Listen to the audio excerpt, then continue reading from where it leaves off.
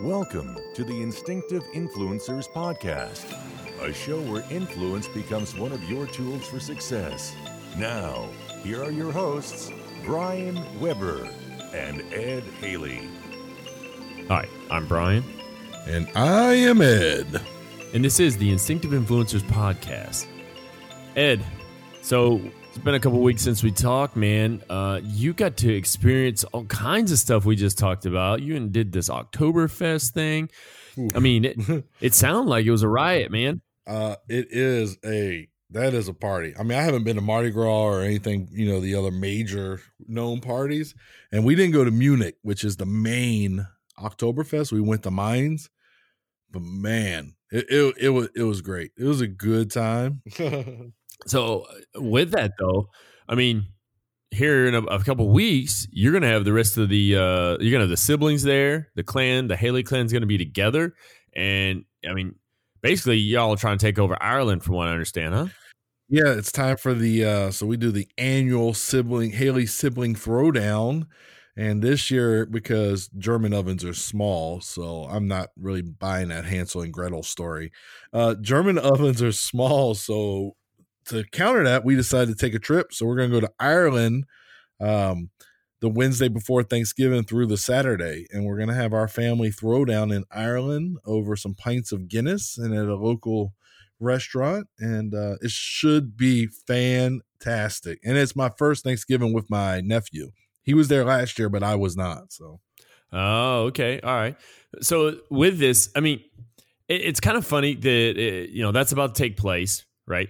And we've been talking about this charisma thing and how charisma works. And we started off with one element being presence. And then we talked about last week power. And then this week is about warmth. And I couldn't help but actually think about this. I mean, you're going to have the group together. And it's going to be, it's that family, that feeling that you get when you're around family, most likely, where it's a good time. You get on each other's nerves, you laugh, you cry, all these different things. And it's almost like you're going to have that warmth, wouldn't you say? Oh, yeah. So it's my favorite time of year. Honestly, we really haven't done a major Christmas celebration since we've been empty nested. So this is like the point of the year I look forward to every year. Like we do T-shirts and we have other traditions and the rousing it with each other and, them picking on me and me laying the smack down on them. Yeah, it is such an amazing time. And we've had guests over the years, people who, they couldn't be with their families and we've involved them. And I feel like everybody's always enjoyed it. But this year, yeah, this year's going to be different. Well, I mean, yeah, sure is. I mean, first is you're going to be in a totally different country. And then you said you're going to be at a restaurant when you do this? Yeah, we're going to do a restaurant this year. So, but I mean, we talked about visualization before, Brian. And for me, this is one of those things that this time of year is something I like to visualize. Like if I'm having a rough patch or just in a bad mood, this is one of those things that, I can use the visualization techniques we've talked about before to help kind of snap me out of it. Is this time, like this family time? It means a lot to me. To be completely honest, Ed, I'm kind of the same way. When it comes to this time of year, I enjoy, Thanksgiving is my favorite holiday. I've always loved it. Even when I was a kid, though, that's what's weird. Christmas, you kind of, I don't know. I think you kind of you go in and out of spurts of Christmas being fun, but it's that Thanksgiving holiday that's really, I don't know. Maybe it's because I have a love for food. I don't know, but I just enjoy being around a lot of people and all the different foods and just, it's just one of those times that I truly enjoy. And when I said that warmth, it's like, that's kind of how I feel. It's just like you feel complete more, and this will probably be, so since I've been with Michelle, this will be the fourth time that I've been away. And so this would be the fourth time that I had to miss one of these. And yeah, it's definitely one of those things where I pull closer to those around me kind of thing. So we'll see what happens. I know, for instance, here, I think we're serving food actually on Thanksgiving. At the DFAC. Oh, so wow. we'll see how things work out. Yeah. it's a little bit different because, in the States, it's different. Usually you do it like the day before Thanksgiving, yeah. then everybody disperses and go in different ways. So, yeah, I don't know if they do it like that there, but yeah. And to tell you the truth, man, I even took anybody that was on the duty roster for my CQ of my barracks, and I put my name on there. I just like, what else am I going to do? So one of my guys that works for me, one of the seniors, he took the runner off there and he jumped on there. And so we're just going to hang out, man. I'm probably going to steal a bunch of pumpkin pie because I really like pumpkin pie and just sit around and eat and get fat for a little bit. Yeah, but leadership capital, Brian, leadership capital. That's what you just did. Yeah. I mean, and who knows? Maybe I'll do it at Christmas too. Cause it's not like most likely I'll do a video chat with my wife and children. So, at least I'll still see them. So it doesn't matter where I'm at, just as long as I got to see them. Yeah. I mean, and it means a lot so that's going into warmth. So it means a lot to those soldiers when you do stuff like that. Cause I can remember being in Iraq on Christmas, a young specialist. And I remember all the seniors kicked us out of the guard towers and they pulled guard duty that day so that we can just go to the chow hall, hang out, talk to our loved ones. But I remember like here we are, we're talking 15 years. And I could feel the warmth of that right now. Not just the leadership that it showed, but the actual, they really care about us. And I think that plays well into what we're going to talk about today. I think you're right, man. So I don't really think we should waste much time with it either because there's a lot of material to cover. Everything that I reread over again, like not too long before we got on, I was literally standing in the line of the commissary because it was rather lengthy, and I'm just reading through it again and just kind of like re-highlighting things in my mind of what to talk about. I'm like, man, this is a lot of stuff, so we got to get after it right now. I'm gonna start her off right here. Let's get after it. Yeah. All right, for the last few weeks, we've been talking about 3 components of personal charisma. First, we explored presence and giving people your full attention. Then we cover power and demonstrating the confidence that you can affect the world around you. And now today we're going to discuss the element of magnetism called warmth. And I can definitely say, Ed, that this is one of those things that it's either this one's not easy to just fake. And we're going to talk about that because there's some people that they fake this and they don't realize that other people notice it. You know what I mean? Like you can almost feel, just give it a little bit of time and you'll know if somebody's actually that feeling of warmth coming from someone that we're going to describe, if it's natural or it's sincere or it's completely fake. So we'll see what happens. So at face value, Brian, when I saw this as one of the components of charisma, this is the one that I immediately was like, yep, that's my weakness. Mm-hmm. But after reading the article, it's not my biggest strength of all of them, but I also don't think it's as weak as I believed before. And hopefully somebody listening to this is going to realize, you know what? That's not a big weakness for me as I thought, because I really thought this was the one that was like, yep, I don't do this at all. But after reading the article, I think maybe, I'm okay. I think you're about right. So right here, it says, just like power and presence, warmth is essential for balancing the other elements and also cannot produce true magnetism on its own. A man with power or woman, but not warmth, will come off as cold, arrogant, and aloof. Or a person with warmth, but not power, will be perceived as weak, eager to please, and desperate for approval. Now that when I read that the first time, I actually, as I was reading it, I was placing different faces of people that I've known for years as being like that. It's someone who has, they have power but no warmth, and you're just like, you know what? I don't like talking to that person because they're cold or they're arrogant or they're aloof. And the arrogant ones usually the ones that stick out. That's what sticks out the most with that. But then you think about those ones that are trying to be warmth and they try to act genuine and caring, but they have no power to them. They're kind of like that pushover, you know what I mean? And you get this sense of weakness. You get that sense of basically like they're they're people pleasers. They're trying to please those around them, and are always trying to seek approval. So they're always telling you all these wonderful things to do, so you can tell them how great they are, or how good they are, stuff like that. You know what I'm talking about? Yeah. So actually, it's funny because the warmth but no power or not power, that one reminds me of the science of likability. Be likable, not Yes. liked. So that is that person who feels that I need to be liked. That's them right there. They have warmth, they want to be light, but they do not have power. So, you know what I mean? Like we talked in depth about that. And I think that's actually an excellent kind of connection between an earlier episode and today. Oh yeah. Oh yeah. And I just mentioned earlier, that warmth is it's one of those ones that's hard to fake because you can really tell. And then they talk here, they said, but people are pretty good at sniffing out fake warmth. And in fact, have a natural tendency to positively recoil when they think you're offering the counterfeit variety.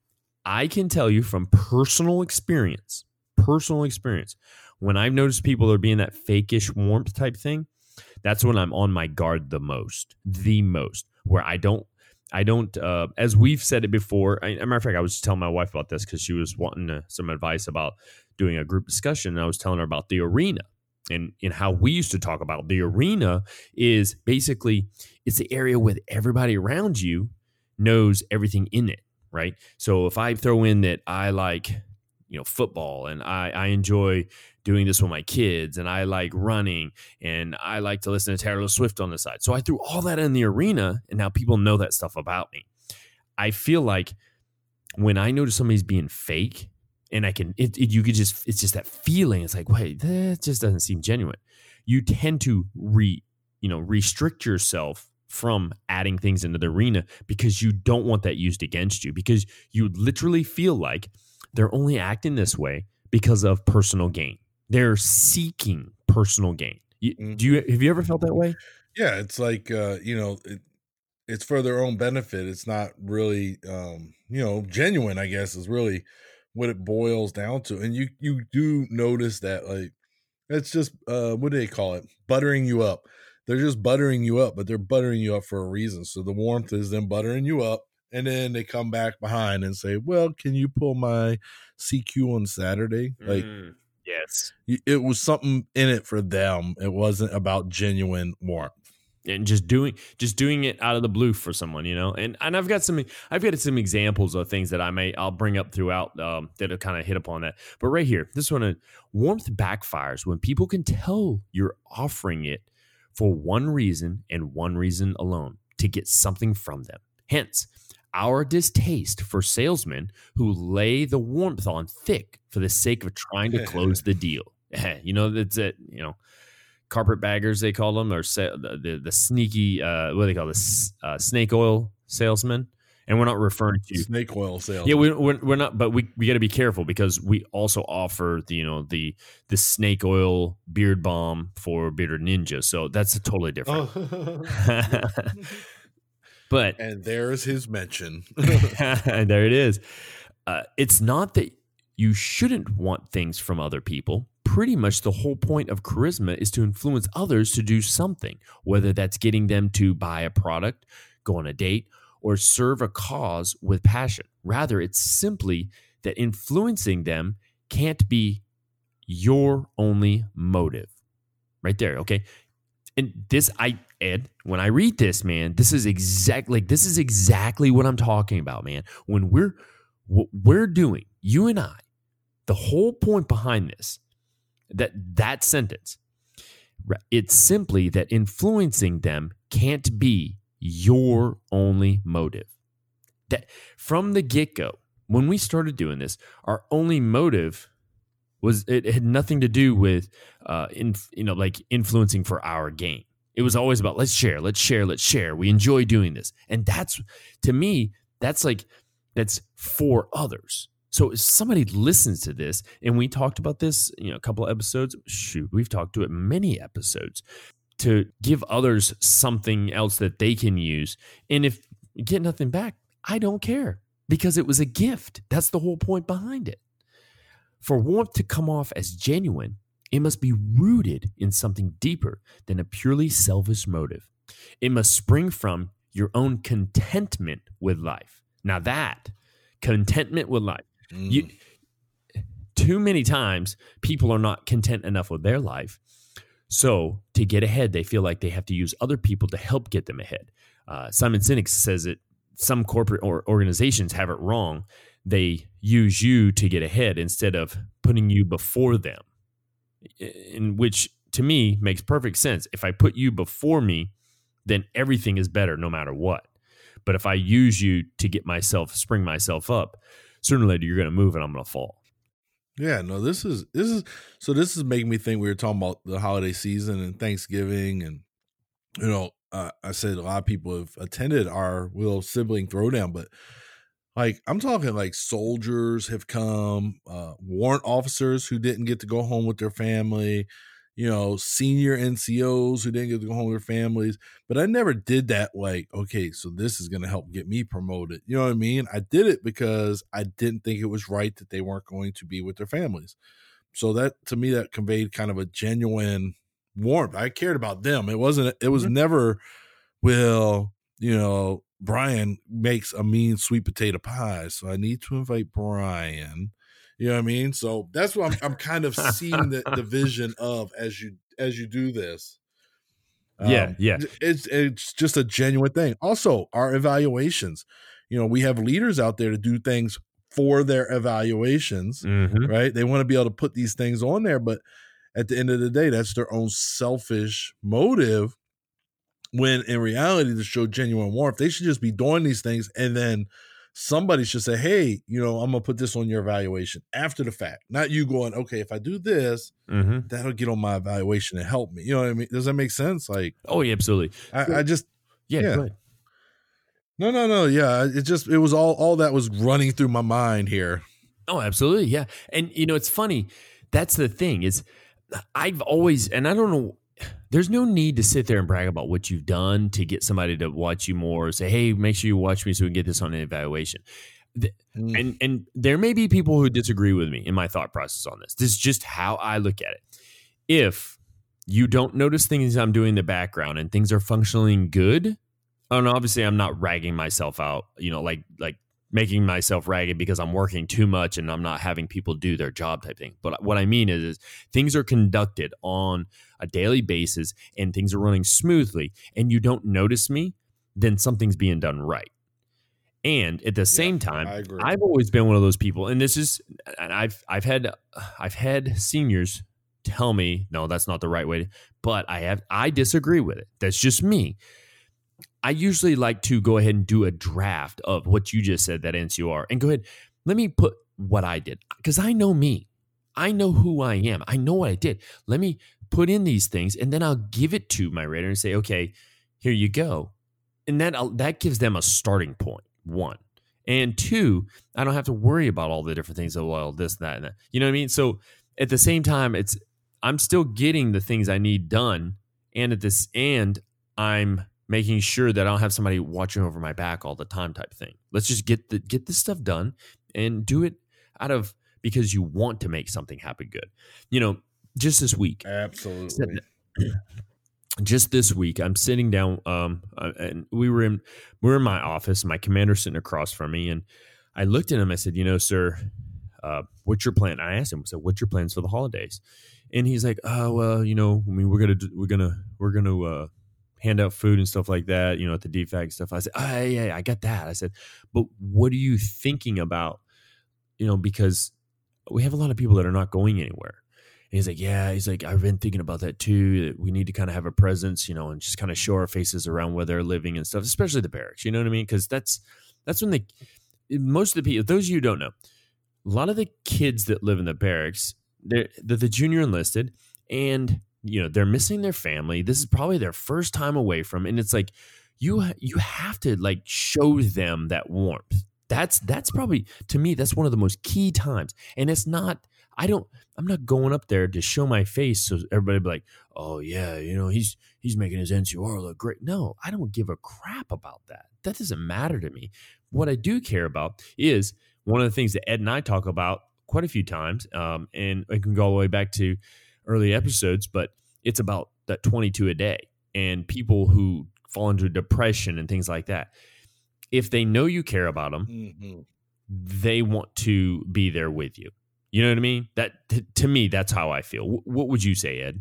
Yeah, because I mean, you know, when they stay, I used to hate that, you know, soldiers would stay and not get to go home for the holidays. And again, that's where the whole Thanksgiving. I mean, one year, man, 27 people in my house. I had a little small house at Fort Campbell, 27 people. But you know what? When I was a private, I was that guy that didn't go home for the holidays. And I never forgot that feeling because it's easy. And then for me, my thought is that's when dark thoughts start entering your head. You know what I mean? Like, because that's your alone time and it's you in those four walls and your junk food, your video game, maybe a to-go plate from the dining facility, but that's all there is. And, you know, dark things can happen out of that. So I think that's why it's important to have genuine warmth and invite somebody in your home, and you may learn something about that person. So, especially, you remember the year we deployed together, it was really bad because it was so close, the deployment was so close to Thanksgiving that a lot of people did not go home. Oh, yeah. Well, you know, and there was a lot that had to be taken care of. But I think what I was getting with that too, though, is if you're able to draw upon that of yourself, it helps you to relate. And we're going to talk about that. That's one of the elements that, you know, to be able to draw upon how you can relate to the individuals helps you be more warm towards the individuals. Right here, I just mentioned about contentment with life. Then there's an and a real empathy and curiosity about other people. Empathy and curiosity. And that's where I was getting at is if you can relate through your empathy for them, it helps you. And then a curiosity. Like, do you really want to know about them? You would be shocked to know how many people like that I've talked to, and it's just through general conversation that I find out that their child is autistic also. And it's like, wow, this is just, you know, and then you start relating stories and stuff and you create a connection. And most of the time it's about, you know, like it's usually funny stories, you know, or real good stories and stuff like that. And you're like, you know what? It helps you relate to them and helps you to have that warmth and that empathy, and you become more curious about them and you talk to them and stuff. And we talked about in the science of likability that you obviously you don't want to use that information to try to get in the good graces, but at the same time, well, when I'm around, I don't want to be around a bunch of negative Nancys. And I don't even know who Nancy is, but I hope she's not that negative. But I mean, if you get, you know, you just get to know them. With that, a man of real warmth enjoys getting to know folks from all walks of life. Conveys this sense that even if he doesn't get from them what he was looking for, he'd still judge the interaction to have been worthwhile. A man of real warmth is one who feels that crossing paths with another person is never a true waste. I couldn't agree more. You know, get to know as many people as you can. And I think that helps to, you know, that whole curiosity and relating. Once you get to know more people, it's just, you create this community type of thing. And what's even funnier, like, especially with the Army, you stick around the people within your job set or your skill set. But it's funny how you can also meet other people from an outside of your skill set. And then down the road, you start running into other people who knew that person. And then so it's like, it's almost like the Kevin Bacon game, but it's in the Army instead. Wouldn't you say? Yeah. Yes. What's it? 6 degrees? Yeah. 7 degrees. This is Kevin Bacon. Yeah. And the Army is, that's when you realize how small the Army is too. I know you and I, currently there's somebody I work with that knew you way back when, you know, and it's like, oh, that's weird, but okay. You know, the guy I went to Oktoberfest with, him and I, the guy that I went to the Oktoberfest with, him and I were stationed together at Fort Hood 11 years ago, and then we reconnected here. Well, I worked with another guy who I didn't realize knew my buddy that I knew from Hood. So it was like, oh, wait a minute, we're going to Oktoberfest together, and we didn't even realize it. So Yeah. It's those little small connections that are, interesting about just talking to other people. Over here, I like talking to other people. I think it's interesting. I think the different cultures are super interesting. Today's a holiday here. It's All Saints Day, I think is what they call it in Germany. To me, it's an interesting holiday. We had Halloween yesterday the day before we recorded this, obviously. And All Saints Day, they basically are going to go visit their relatives who have passed already, and they go and they light candles at the gravesides and things like that as part of the celebration. So interesting. Also a day off for work for me, but it was just interesting to me, and I like talking to the German people that I work with about it. And I mean, if you think about it, Dan, it's funny how, you start connecting the dots with other people. And I don't know, I've enjoyed, all the different walks of life that I've gotten to meet just over the past 21 years. I want to say also, though, it kind of teaches you not to burn bridges. Because when you start burning those, then, obviously, and that's the opposite of what we're trying to get here. That's the opposite of the charisma. That's the opposite of the three areas of, presence, power, and warmth, is when you start burning bridges and you destroy relationships. To continue to build upon that, though, let's look at how we're going to actually be developing warmth within. Now, we've actually did a whole show once on gratitude. So I don't want to dive too deep into gratitude, other than I think there's a simple, easy way to develop that gratitude. And it's a starting point. We're taught this early on. Ed, you said it yourself in a couple of different shows before. It's what our parents have taught us since we were little of, what do you say? Thank you. Or say hello, or say you're welcome. Things like that. Those small little instances, those small little words, I think help us build upon gratitude. And then it turns into an automatic thing. Well, and then people notice that, oh, well, I like talking to Ed because he always says thank you to me, or he says you're welcome, or, he says hello to me each day. And it's just doing those small things, I think, help you build up your gratitude. It's like you can't just have gratitude. And wow, he's got a lot of gratitude. No, you have to kind of build into it, and it just grows, if so to speak. You know what I mean? Yeah, and so I told you I was reading the Charisma Myth book too, and when this is one of the things she talks about. And in this article, it's in here, and it's in the book where it talks about that to help cultivate your gratitude, make it a practice to write down what you're grateful for every day. Goes back to when we talk about the Master Resilience Training course, where we talk about hunt the good stuff, something that happened good to you. And so that is a tool to use, is what are you grateful for? I remember maybe it was a couple of years ago, leading into Thanksgiving, there was like this 30-day challenge. Every day you had to write something you were thankful for. So basically have gratitude for, and it makes you think, and then it really does enlighten you. You're like, wow, like I'm very fortunate, So a simple exercise is writing down things you're grateful for could just really impact not only your level of gratitude, but your mood and how you feel about yourself and how you feel about your life. So it was a good tool. And in the audiobook, she was talking about it. So, we've talked about like how we each week we're trying to do something from this.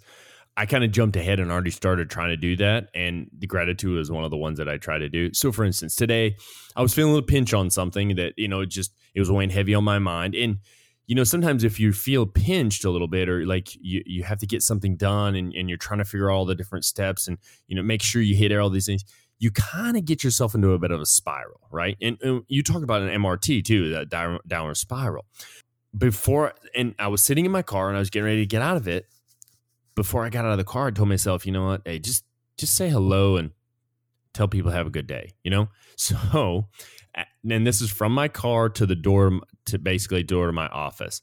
Every single person that I passed, and I think it was about like 8 or 9 people that I passed, I asked them how their day was, and then I finished it off with, I hope you have a wonderful day. And I just kept going. And they probably thought, like, what is wrong with this guy? Like, because I said it to every single person, just because it's like, you know what, I've got to get myself, in the right mindset to be able to deal with things. And I truly believe that when you start the downward spiral, the negative thought process, you'll only think about negative outcomes instead of positive outcomes, so you can actually build upon the decision-making process. So my question to you is, did you notice a difference? Did you notice it altering how you felt or, your mood for the day? I think it did. Yeah, it really did. And to tell you the truth, as I was doing it, I was trying to notice those individuals too, to be more mindful during the situation, each one. And some of like they would smile or they would laugh or just, you know what I mean? Or because I didn't say it the same way every day. I said, make sure you put a smile on today because, you can carry that throughout the day and stuff like, and it's just funny because you think about it too. Like in my position, people tend to do things because I have to tell them to do something, but they don't have to smile if I say, hey, you need to smile. They do it because they're like, wow, I can't believe somebody wanted to engage me like that. You know what I mean? Like that, and that's the whole point. It's like, why, if you're a person in a position of power, which we've talked about, and you want to have presence around people, why not have them ask them, hey, are you having a good day? I hope you have a good day. Or ask them to smile. Hey, make sure you smile today, or whatever. It changes their mind frame. Even if it's for a couple minutes, you give them that much joy for a couple minutes. That's all. Now, I got it. There are times when, that take a total seriousness. People are frowning, whatever. I just don't find as much pleasure in that as like, hey, I hope you have a good day, whatever. And to tell you the truth, out of probably those 8 or 9 people, I only knew like 2 of them. So the rest are all completely strangers. So I just kind of picked apart a little bit about the gratitude thing. I think with that though, the next one we're going to kind of get into is developing that empathy we talked about. And I really believe that this particular one, it all has to do with, I think it has to do with how you relate to them because you've kind of gone through the same thing, or you've learned to adapt your mind frame to, go through the same thing as they went through.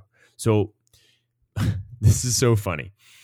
And we'll look at the top part first, and then we'll get to the bottom part where it talks about your brother and sister. Teddy Roosevelt called empathy fellow feeling and argued that it was the most important factor for a healthy political and social life. It's also an important factor in developing charismatic warmth. People want to feel understood, and empathy is what allows us to put ourselves in their shoes and feel what they feel. So here in a minute, it talks about think of other people as your brothers and sisters. So I got a funny story for you. No joke. All right. I just talked to my kids this morning after they went trick-or-treating. They went, so obviously I'm a day ahead of them, and they just finished trick-or-treating and then talking to me. And my son, all of a sudden, out of nowhere, he says, oh, and we went by your brother's house. And my wife, she says, what do you mean his brother? And Ethan goes, yeah, it was his brother's house. And I already knew what he was talking about because he hears me all the time. And I want to say it was one of the guys that worked at the academy. I'm pretty sure I know which one it was. Yeah. I think it was Blankenship, by the way. And he's heard me call you guys brother. Like, thanks, brother. Well, one day, no joke, he looked at me and he said, Dad, you've got a lot of brothers. I said, I sure do, buddy, and sisters too. And I don't think he understood it at the moment. So at one point, I think he actually thought all of you were my brothers. So that's my little Ethan story about as your brother and sisters. So, yeah. I think that's an excellent way to have that's an excellent misunderstanding, though. I think that's a great frame of reference for him and a great thought process, though, for him to think like that, because you're teaching him that everybody can be my brother and sister, which goes into what we're talking about here today on this empathy. Exactly. Right. It's just, so think of everyone as your brother and sister. If you think about it, it's one of those things where when I see somebody else, I actually feel like they're my brother or my sister. You know what I mean? Like, and especially in the service, as well as I do. So there may be people who are listening that they don't really know what it's like when you're a service member, like how close you are with people. And the best way I could relate it to somebody who's never served would be just think about it like your best friend or your actual blood brother that you're actually close with. That's kind of like what it is with us, because when you think about it, man, like the things that you go through, the things that you deal with, they're there are some conversations that are had between two men, or a man or two women, or a man and a woman, or whatever, in the service, that are probably not even had with their real family. And that's how close the connection is. So that's why I'm able to, like, that particular one, to be able to relate is that's my brothers and sisters. Absolutely. So one of the examples, when I have to do, like, for instance, sharp training and whatnot, basically, sexual harassment, sexual assault training, basically, I usually like to reference as this. You think about, if something happened to your brother and sister by somebody else, would that not anger you? And then I like to go further on and say, well, then it's our duty to stop something that we may see happening to one of our brothers and sisters, because that's who they are, and it kind of puts you in a different mindset, I think. So what are your thoughts on that, brothers and sisters, man? Yeah, well, in the Army, there's a reason that we have that saying that we are a band of brothers and sisters, and I've heard that throughout my career when you talk about sharp, and, because that's there's a special bond with your brothers and sisters, and then there is a special bond between you and, your peers or your subordinates or whatever in the military. You think about it, we work 12 hours a day or more side by side with this person. So in some instances, especially when you're gearing up for like a deployment or something like that, you're spending more time with those people than you are your actual family. So that bond, you can't fight that bond. You know what I mean? So right. It helps in understanding what they're experiencing and what they're going through. Yeah, it does. It really does help out. And you're exactly right too, because when you spend that many hours a day, you tend to learn stuff about people sometimes you just don't want to know either. So, and believe me, I've some stories. Yeah. I think this next one that he talks about with the empathy thing, this definitely falls in your little neck of the woods with the whole interacting face to face more and less, through the electronics.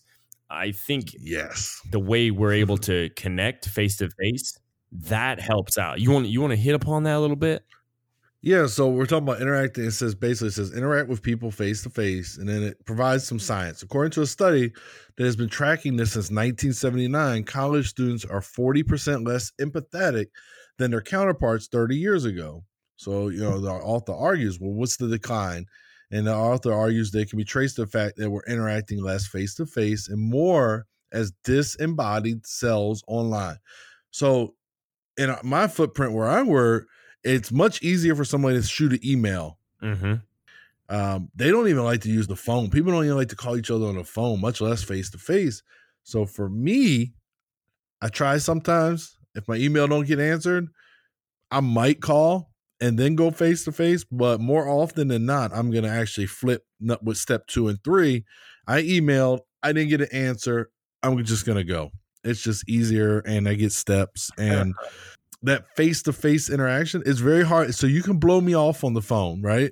You can blow me off through email. It's really hard to hide your feelings and blow me off if we're face-to-face. And that's just how it is. We work one of the other sections. Somebody has their vacation message on all the time. It never comes off. They change the dates, but that's it, right? So basically every time you email them, it says, hey, I'm TDY. Well, that's not the truth. And then when you call, they will not answer the phone. Like, I've literally called from the office across from them just to check this. They won't answer the phone because they're busy and they don't want to deal with you. But meanwhile, I'm waiting on information that prevents me from moving forward in my day for whatever planning purpose. And you're in your office just ignoring people. So it's hard for you to do that if I just come in your office. You know what I mean? Like, so I'm a bigger fan of face-to-face. And I'm also old enough that I've seen the decline in face-to-face contact. So, yeah, it's so much easier just to shoot an email. Even in the Army, I remember when everybody didn't have a computer. So you couldn't just shoot an email. And this was only maybe 15 years ago. Now everybody has a computer. You know what I mean? Like, every private has a computer. in 2004, 2005, if you weren't a sergeant or a lieutenant, you didn't have a computer. You had to be at least a sergeant. So it changes that interaction, right? Yeah. So it's funny you say that. I still got some like the 2.5 floppy disks. I still have some at home with counts and statements on them. See?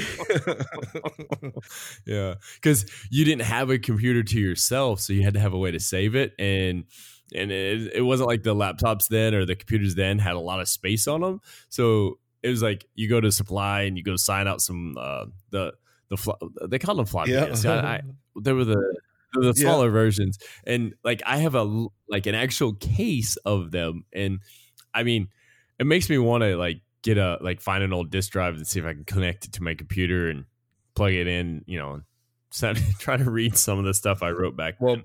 before the Army outlawed them. Yeah. Before the Army outlawed them, I actually still have my 1 gig, which was a huge deal, thumb drive with my leader's book on it and some other information. Yeah. The problem with it is I don't remember the password. Like, I thought I was hot stuff. I had a thumb drive with a passport or password. And when you enter the password, a little vault showed on the screen and opened up. Yeah, I don't remember the password, but I know the thumb drive because there's a little red one that still says Sergeant or Specialist Haley on it. All right, so this very next one, they put in this. I don't know if it's true or not. He talks about read more fiction. It's supposed to help you with empathy. He says studies show that reading fictional literature expresses the mental muscles that strengthen empathy. I don't know if that's real, but here's the spin on it. I don't read fiction. I've heard that it's good to read fiction every once in a while to help, just basically help stimulate the brain and stuff. And the crazy thing is I watch a lot of stuff, that's fiction based, science fiction, whatever. Like I love Star Wars. I like this new Star Trek Discovery. I enjoyed Game of Thrones. I love all it is to be comic books wise because I love how it explores the mind and stuff. But I think I'm gonna have to actually try that part, Ed. I want to see if that actually but then again, I have to say, I did used to like reading like zombie Armageddon type books. When I was employed one time, I read like a series of 3 different books, and it was pretty good. But I didn't notice it, doing helping me with my empathy at all. It's just it was entertaining. I know that. So now your wife, she's really big into fiction stuff. Yeah, that's weird, that fiction thing. I don't know. Yeah. I was getting at it was your wife, Tam. She's really big into fiction stuff. Now, do you now? And she has a big heart. We know that. You said she cries easy sometimes, right? Yes. Do you think which is not a flaw? No. I'm not saying no, not at all. She just has a tender heart. I'm wondering if. Maybe you should talk to her sometime about it to find out if she thinks reading all the fictional helps her connect more with people. I don't know. I've never related that. I've never thought of it like that either. So I do read some fiction, but unfortunately the fiction I read is Dan Brown or Brad Meltzer, which is really based on history. So it's fiction, but it's not, especially Brad Meltzer. It's fiction, but it's not fiction. I don't know. Yeah, he writes differently. Yeah, I don't know. I guess. There's science to back it up. So, I'm not one to argue against the science of it, but it'd be interesting. I have too much of my reading list to attempt to read fiction right now, but that's how I feel. Yeah, I'm gonna have that discussion with her. I'm gonna ask her. Yeah, that's how I feel too. It's like my reading list is so big, and I'm trying to like cram so much different stuff into it that it's like, can I really fit that in there? So maybe I'll have to just kind of tell myself. But you know what though? Didn't Jocko talk about that once though? That he likes to throw in fiction every once in a while. I'm pretty sure I've heard him say something about that. I don't recall. I'm sure he does though. He reads so much. And no, I do remember. I do remember now. It was something about it was on one of his shows, and he was talking about the Hackworth book about face. And then something happened, and somebody had him read something else to get his mind off of like all the normal stuff or like the real life stuff. And he said he picked up this book and this other book, and he just loved it. And I can't remember the name of the book now, but I remember him talking about it during one of his podcasts that he did have. And he finds himself now doing it every once in a while, just grabbing a fictional book and reading it. It was some time back. Yeah, I don't remember. All right. So hey, here's the next one. Here we go. Imagine a different story about the people who annoy you. Oh my goodness. So I can speak to this one, like no joke. That one I do test that one out. I test that one out on myself and with people around me. And then there's sometimes I forget to actually do this, and then I get, like disgruntled or something, and then I have to kind of like get back out of it. And he right off the bat, his very first example, I found myself doing this. When you cut someone off while driving, you think to yourself, I hate to have done that, but if I don't get to this interview on time, I won't get the job. But when someone else cuts you off, you think, what a complete, you know what? I've done that so many times and in the past, but as I've, kind of like as I've gotten older, like it's just leave earlier. That's how I am. Like if I didn't leave early enough, then it's my own fault. And I try to let people in front of me and stuff like, I don't know. I guess that's a part of patience. I'm not sure. But when somebody cuts me off, now I try to tell myself, I wonder if they're running late for something. Well, I hope they make it, that type thing. Yeah. Now, the occasional laying on the horn or whatever, that happens. So, or if somebody's, I wouldn't say annoying me, but somebody's just kind of, I guess, getting on my nerves or something. I try to remind myself that I don't know what they're going through right now. I don't know what's in their personal life. I don't know what their finances are sitting like. I don't know all these different things. So I probably should be careful about judging them. And that's one of those reminders I like to use. What about you? Do you have anything like that? So it's funny because I'm actually sometimes, I get a little ridiculous sometimes, but sometimes, like the cutting off, my wife will get upset and I'll say, well, how do you know that maybe this and this isn't going on? So I have done it without even thinking about it, but not a lot, like not all the time. So I think this is one I'd like to try. Now I have, thought about this as far as from a leadership perspective, like, okay, well, yeah, that soldier's messing up, but maybe they're having some problems at home, because that's what we do, right? We have to peel back the onion. Yes. And to me, this is kind of like peeling back the onion right here. Yes. It's not black and white, cut and dry. So yeah, I've used this. I've seen the great John Rogers use this very effectively. Because it does help you get to the root of something, but I've never done it with just some random person on the road like that. Like every once in a while with my wife, I'll say something, and usually it's just an attempt to be the annoying person to her. But and she doesn't enjoy when I do it. But sometimes I'll say, well, you don't know. Maybe you don't know their struggle. No, I've definitely said the same thing, man. And I think, when you said that, when you're counseling someone or you're trying to discuss things with somebody, especially in the service with us, when we have to do counselings and whatnot, you tend to want to pry into their business a little bit, but you do it in a manner that's like you're concerned, and you generally are. You can always tell a certain type of leader, though, who does it in a manner that's not as forceful, but more like, hey, everything okay? Why don't you sit down and talk to me a minute? It just seems like you're a little off, things like that. When you say words like that, they tend to want to come back at you, and show you that, hey, there is something going on. And you're right, exactly. When you said, hey, that soldier seems to be having a hard time today, obviously there's got to be something going on with them. To me, if I'm noticing that, I'm approaching them.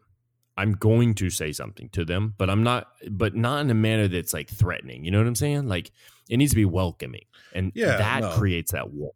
I think it's important to recognize it too, right? Oh, absolutely.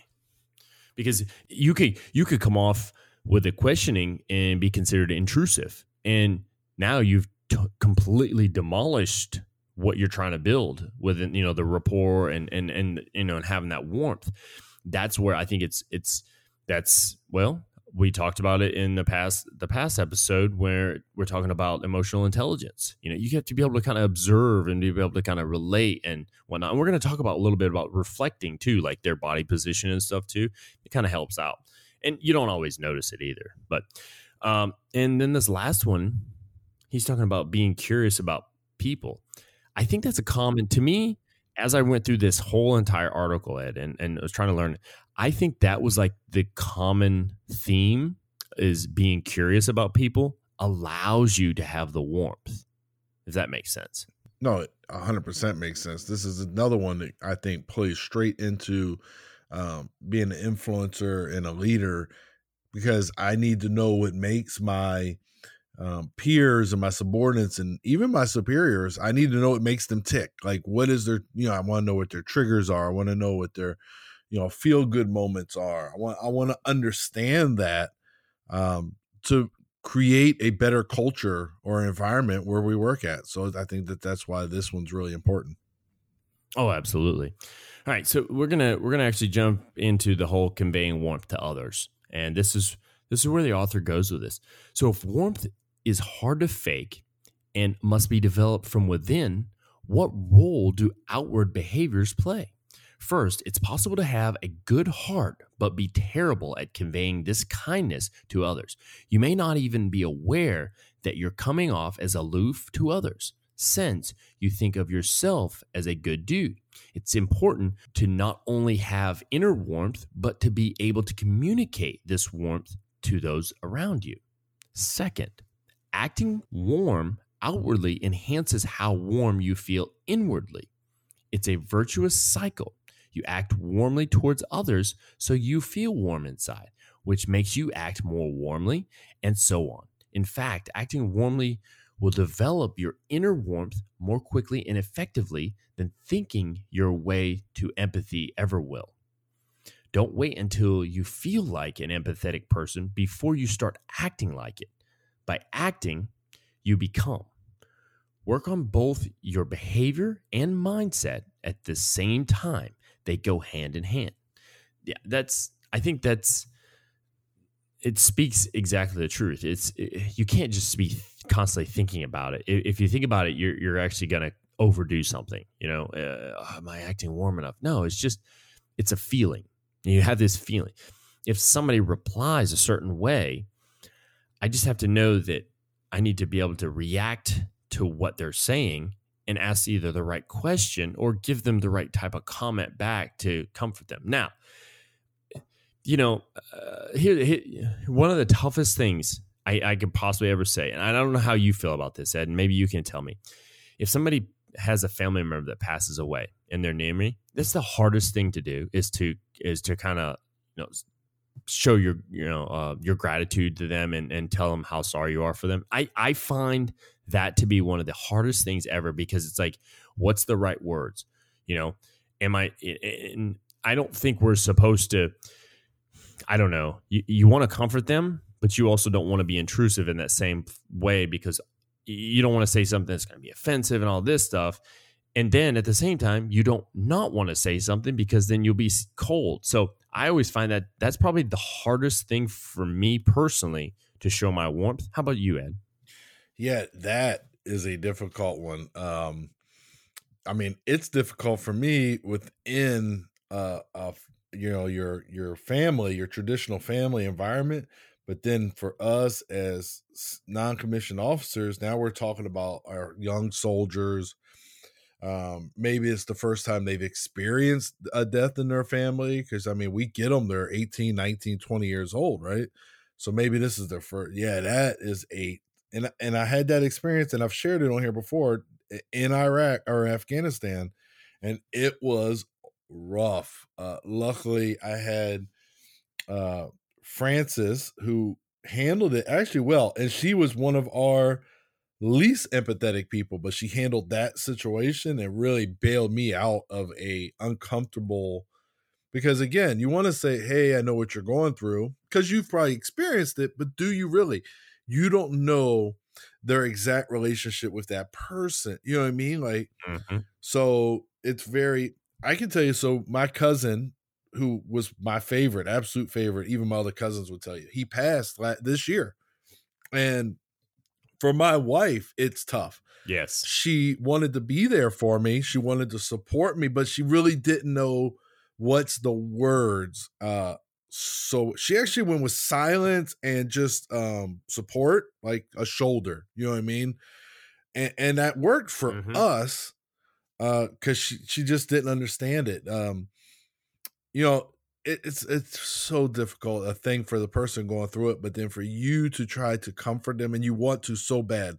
You want to be there for them. You want to show that warmth for them, and it's hard. It's probably one of the hardest things. I agree with you, Brian. Yeah, that one's probably one of the tough ones. But let's reverse that about the birth of a child. Like, how do we show that? So somebody, for instance, somebody them or their spouse had or whoever they're with, they had a child. They brought a new life came. You know, how do we show that in the same way? Because I mean, death is a sorrowful type thing, but then birth, it's easier, isn't it? Oh yeah, for sure. It's way easier to be like, oh man, that's awesome, congratulations, and yeah, that's actually very easy,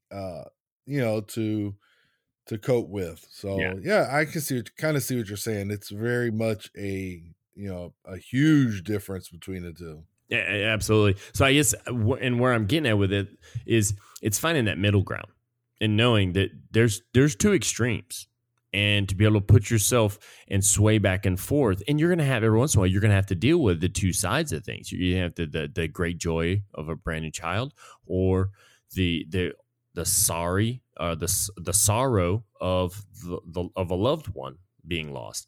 Either way, and it's being able to, I guess, be able to run through those peaks and valleys of emotions to be able to relate to someone. But at the same time, it's like, you never know how to react to certain people because it could be the opposite effect. And I don't know I've never dealt with this before, where someone's like really happy that somebody passed, or they're really sad that a baby came. You know what I mean? Like, I haven't really met people like that, but then again, you know what? There's all kinds of walks of life, and you never know, man. So let's talk about it right here.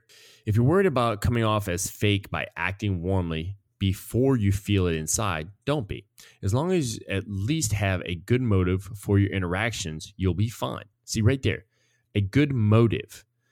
And that falls back onto, I think it also falls back on earlier when I just mentioned, is being curious about people and also wanting to do something for somebody else.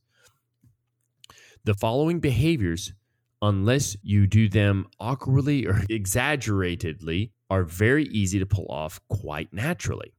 They are small ways to simply put your best foot forward with people. And if they do come off as not well timed and whatnot, well, then don't worry about it. It's not going to hurt so much, right? So we goes through here. So it talks about, think of yourself as the host. Do you do that at all, Ed?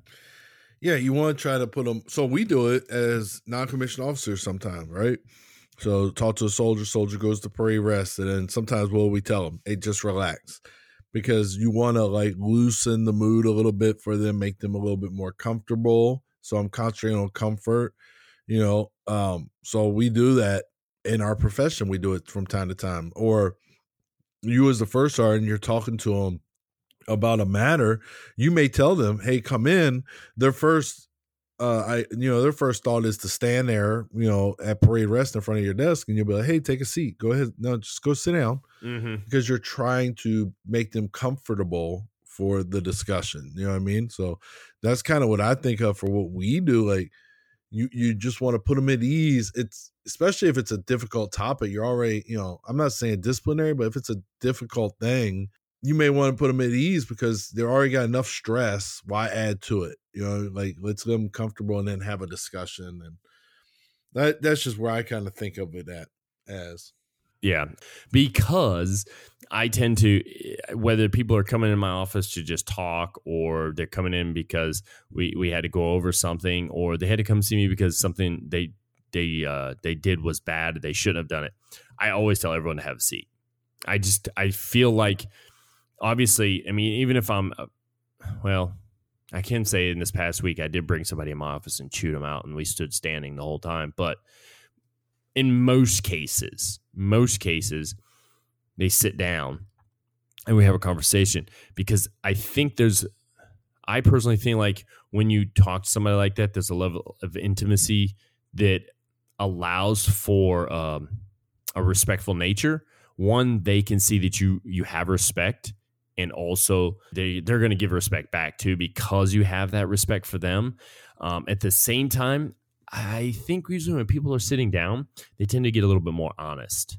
They're less to button their mouths. You know what I mean? Like they want to talk, or they want to say something.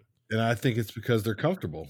Exactly. You know what I mean? Like, I think if you make them stand there and they're not comfortable in the environment, they're less likely to open up. Where if you make them comfortable, you know what I mean? It's a little easier for them, and a little more relaxed environment. Then, yeah, I agree with you 100%. I've seen it a dozen times. Like, they're going to open up more because of their comfort level. And it's funny, Ed, I don't know how many times that I had to stand at attention or parade rest in front of somebody, whether it be good or bad, and all my mind was, man, I hope they hurry up because I'm tired of standing like this. That's all I kept thinking about. I probably didn't catch half the stuff that they said. Yeah, my shoulder really hurts. Yeah, exactly. Yeah. So yeah, you're not, and you're fiddling with your fingers behind your back. Yeah. Yeah, exactly. Yeah. Or do I have a power? Does this look like a power pose? From the last show. Anyways. All right. So the next thing he talks about here is lead with a sincere compliment. I agree with this. I think this is definitely something I practice a lot. I personally, my own life, that I practice a lot with lots of people. I started with my children and my spouse first. I always try to, lead them with a compliment or whatever. Just the other day, I was driving in my car to work, and this song came on, and it, like, the words of it were just right. And like back in our day, Ed, we used to like make mixtapes and give them to people. You remember that? Yes, you spent like 18 hours making a mixtape because you had to record the songs off the radio. Yeah, I do remember that. Now it's not hard to just build a playlist and then share it with someone. But I was riding in the car, and it made me think of that, because usually you make like a love mixtape for your girlfriend and give her to back in the day. But so I'm riding in the car. Yeah, the quiet storm. Yeah, the kids. Let me back that up a second. The kids nowadays will never know the struggle of making just the right lover mixtape and getting the songs in just the right order and all that stuff. Now it's just like save as and all this stuff. It's really quick. Back then it's like, man, you had to catch that song at the right time. It might take a week to build a mixtape. Hope that the DJ don't talk during the song at all. Or it doesn't, like the song doesn't start while the DJ is still talking, or he doesn't chime in at the end and cut it off. Yeah. So anyway, so I was getting at was the song came on, and so it would have been later in the evening, my time. Well, when I say later in the evening, I would say more like 6 or 7. And I heard the song, and I was like, as soon as I stopped my car, I hit the little button, because on my phone it'll tell me what song it is right off the bat, like real quick. So just immediately I sent it to my wife, and she had just woken up and she listened to what I sent her, and she was really, really happy, because I thought it was real sweet, but to me it also played into that whole a sincere compliment, because it literally, the song was about, I wouldn't be who I am today if it wasn't for you. That's kind of like the whole idea behind the song. And I thought to myself, like, obviously I'm not going to make mixtapes for my soldiers anytime soon, but I think about like how we relate to people using that empathy. And we try to use a sincere compliment, I don't mind it when people do it because they feel like they have to. Let's say, hey, hi, First Sergeant, how you doing? Have a good day. But if they really want to say hi or they really want to talk, it doesn't hurt my feelings. I'm not the most unapproachable person in the world. I know, Ed, you're not. You just seem like a big bear. But I'm pretty sure anybody can give you a hug and you'll be, like the teddy bear. But that whole sincere compliment. That's not a fact. I was just saying it because I want to see how many people try to come by your office and give you a hug that listen to the show. Yeah. But leading with that sincere compliment towards somebody, I think it really helps out. I mean, we could go back to what I was talking about earlier when I said I was getting out of the car and each person I passed, I wanted to say something nice to them. And I think it works. I really do. So your thoughts? Yeah. One, there'll be no hug going on. Absolutely not. But the sincere comment. So this is one of my weaknesses, Brian. I'm that person. So in the article, they talk about we have a tendency to be stingy with our kindly words. So I don't open up with it. Now, if you're doing a great job, I'll tell you did a great job, but it's not a free flowing thing. Like I work with all these captains and, there's some of them are really stellar, but I'm not going to tell them on a daily basis that they're stellar performers, but maybe that's one that I need to work on too. I do give compliments, but I'm a little stingy. And I take my wife a little bit for granted. I compliment her, but maybe not as much as not maybe. I don't compliment her as much as she deserves. I'm not sure. I'm not sure where that comes from, but yeah, this is a weakness for me. There's also an opposite side of this that I think turns into fun, not only for you as the person and also the person receiving it. So it talks about leading with a sincere compliment. Well, there's other ways. It doesn't just have to be a sincere compliment. It could be a joking manner because you have a good relationship that you're building. So for instance, sometimes I'll look at people and I'll be like, hey, you work out? And it's always funny when you ask somebody, hey, you work out? They'll look at themselves at some point and they'll be like, yeah, I've been going to the gym. And then I like to finish that off with, I could not even tell. Yeah, that last one is a tad bit odd, my friend. If I didn't know you and you just said, hey, do you work out? I'd be like, eh. But it actually, funny enough, I just told you I had the pleasant experience with Enterprise Rental Car recently in Berlin. And the guy says, hey, you look like you work out more than me. And it sparked a little conversation, and it may have sparked me a free upgrade on my ride instead of a compact car. So, I mean, he started it, and I sat there and had a discussion with this guy. Maybe it was because of the warmth he showed with that little compliment. He may have reeled me in, and it sparked that little conversation with his charisma. Exactly, man. I mean, that's the thing. It's like you spark a small conversation because you know something about someone else, probably, or you kind of guesstimate something about them. Put more warmth in your voice. I think that's just kind of like having that varied voice, and people know you have a varied voice. And when I say that, it's like, because some people like to talk aggressively. Some people like to talk really, or they're just naturally talk really, really soothing and like, for instance, whenever I booked my wife a day at the spa there in Dixon, the guy that talks to you on the phone, like, he's probably the most soothing voice I've ever heard in my life. Like, I would call him just to go to sleep because it's just, yeah, how are you? Well, it's good, thank you. Glad you called. Well, it'll be wonderful. So it's always hilarious when you talk to him. He's a real nice guy too. I actually met him for the first time when I was home. But I think how we relate our voice, how we speak to someone, I think using those different levels of the voice, I think that helps. And now adding warmth to the voice, well, they could be like, well, Ed, man, I'm really glad you're here. I threw some emphasis in really, it's how you emphasize certain words sometimes. Now, if I was just talking to you, I was like, how is your mother? That sounds stupid, but if I said instead, I was like, Ed, how's your mother? And I kind of, I don't know. And then I look at you a certain way, it may show the warmth you need to want to, convey a message back to me. I don't know. But I do think I think how you convey things through your voice and how you make the right inflection, I think it helps. I really do. So I don't disagree with that at all. Yeah, I think that your tone and your pitch, which we learned a lot about working at the NCO Academy, the tone and pitch change everything. It can change a complete meaning of a sentence through your tone and pitch. So I agree. Putting more warmth in your voice is an excellent way to demonstrate warmth and improve your charisma. Yeah, definitely.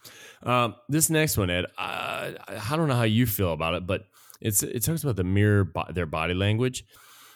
When I read this, I was kind of like, it almost conflicts with what it was talking about in the power one, because it's like you're mirroring somebody and you're not you're not being you.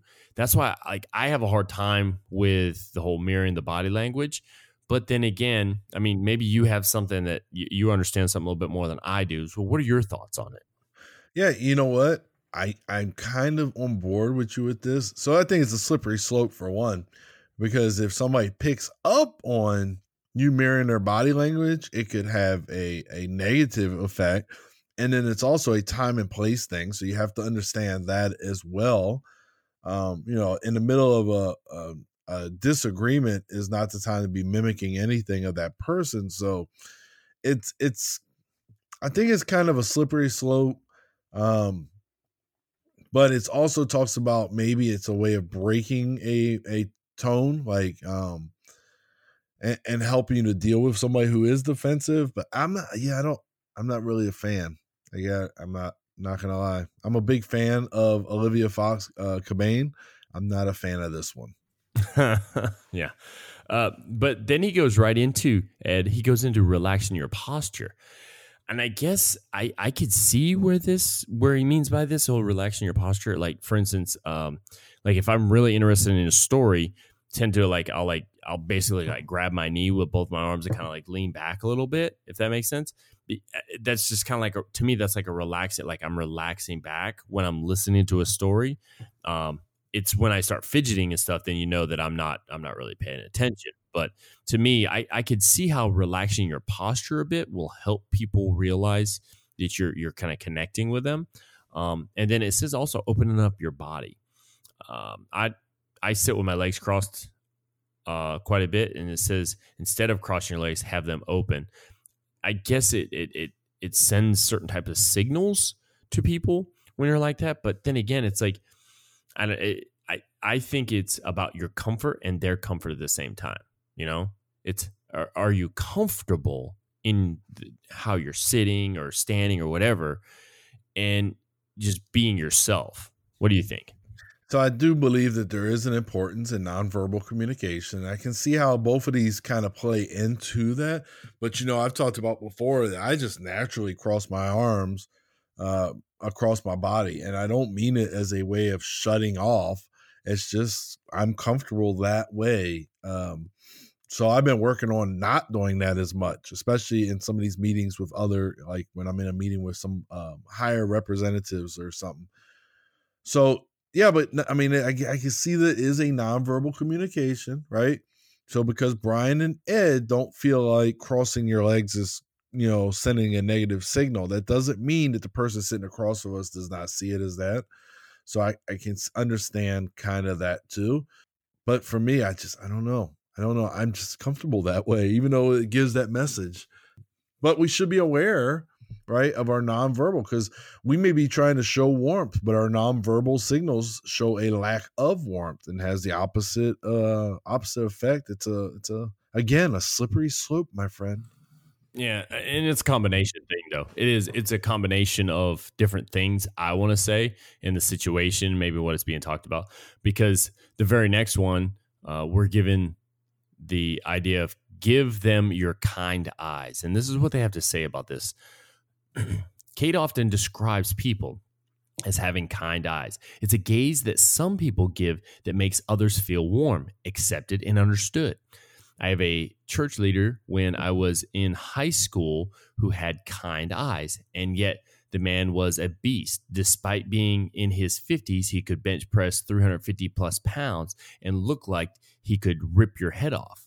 But he had the kindest eyes. Even when you felt like the world was falling down around you, he'd look at you and you'd instantly feel like everything was going to be okay. Eyes are the window to your soul, and kind eyes are rooted in the goodness of your heart. But there is also a way to enhance the kindness of your eyes to make sure your inner warmth is shining through. You do it by switching to a softer focus. Instead of squinting and staring a person down like you're about to punch them, relax your face and open up your focus. If your face feels relaxed around your eyes, you'd likely have achieved kind eyes. I like to relate the kind eyes thing almost to like smiling eyes. You know what I mean? Like when you smile, your eyes are a certain way, and it's delightful. So, and you can usually tell, like if you covered somebody's face, everything but their eyes, you could almost tell if they're frowning or if they're smiling or laughing or whatnot. You know what I mean? Oh yeah. Well, so I can tell you with me and my children, you can tell because our eyes close if we smile. So all three of us, both my kids do it. We have pictures where we're all like laughing, giggling, professional pictures taken, and nobody's eyes are open. But Ed, I mean, you've met people before where they just have an angry look to them, and it's almost like, you know what? I really don't know if I want to talk with that person, right? Or you do want to talk to them. It's like they just don't feel like they're connected because they just have an angry look to them. Or you also have the people that you're like, wow, they're just so easygoing, and then all of a sudden they snap, and you're like, whoa, I never seen that coming, So, I mean. Either way. Yeah, you do. Clint Eastwood comes to mind when he does the squint, Yeah. Go ahead, punk. But so I practice this. I practice not having the kind eyes in certain situations. When we're traveling and we're in a crowded environment, and because a lot of times in Europe you'll get warned, there's a lot of pickpockets. So I try to have that look like, I'm not going near him, but it's intentional. And then as soon as we get out of that environment, like a train or a bus or whatever the closed-in environment is, then I can relax my gaze and I can have my kind eyes again. So sometimes here's a funny thing. You've seen my ID card before, haven't you? Yeah, you have. Yes. So I purposely ID cards, or if I do command photos, I try to have kind eyes and smile just because I think it's just nicer. I don't know why, but I had somebody tell me once, I think it's important. You're supposed to give them that mean face. And I'm like, no, why? Do I want to scare somebody so they won't come see me? No. Yeah, I think that, so that was one of the knocks on my photos at the academy from Sarah is that I was bald and had this stare. And one time, Sergeant Major Sellers was visiting us, and he came to me and he goes, "Hey, is that your picture out there, Sergeant?" And I said, "Roger, Sergeant Major." He says, "Hey, Sergeant, it's okay to smile. It's okay." So just kind of a funny thing about the look. And I was supposed to be the suicide prevention non-commissioned officer, and Sarah said, "Nobody's coming to talk to you." Like, not with that look. So I grew my hair out and started smiling more. That's it, man. And I'll tell you, I think it's working. All right. So now we're going to anticipate some needs, Ed. Giving someone something they might need without them having to ask shows that you're thinking about them. You know how I like to relate this? And this person talks about giving somebody like a pack of 5-hour energies or whatever. I think coffee works that way. You just give somebody a coffee and you give it to them, and they're like, "Oh, you gave me a coffee. That's awesome." Except for that doesn't work for my commander, Ed.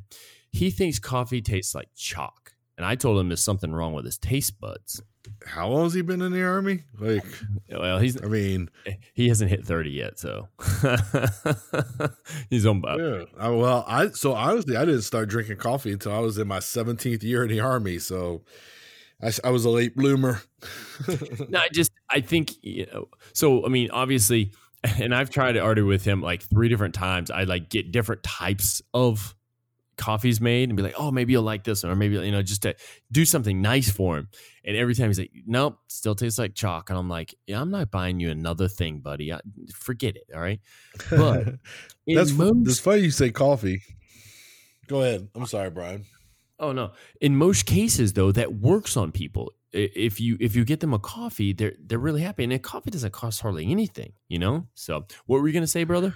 No, I was going to say that, so if you look at the next one, that coffee plays into our next one too. But before we move to that, so the anticipate the needs, I remember, so this time last year, actually, one of my old platoon leaders was killed in that limousine accident in New York State. And I remember that she used to have the code to my office, right? We were deployed. We were in Iraq. I had some challenging soldiers.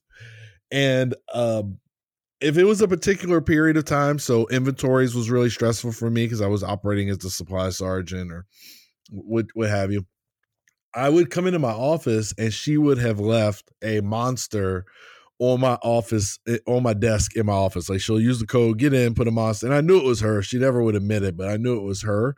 So she anticipated like, yep, I know you're having a difficult time, but hopefully this will, ease that a little bit. So, and she definitely had great charisma. Her warmth was amazing, as a platoon leader / XO leader. So it does help. So I've been on the other side where somebody anticipated my needs, and it does give you a boost too, right? So just an interesting thing. But your commander in that coffee, I'm not sure about, but he's messing you up on 2 of these points on this discussion right now. Yeah, you know what though? The next one, maybe I'll just get him some hot chocolate with marshmallows in them. Who knows? Maybe he'll like that. So the next one is offer something warm to drink.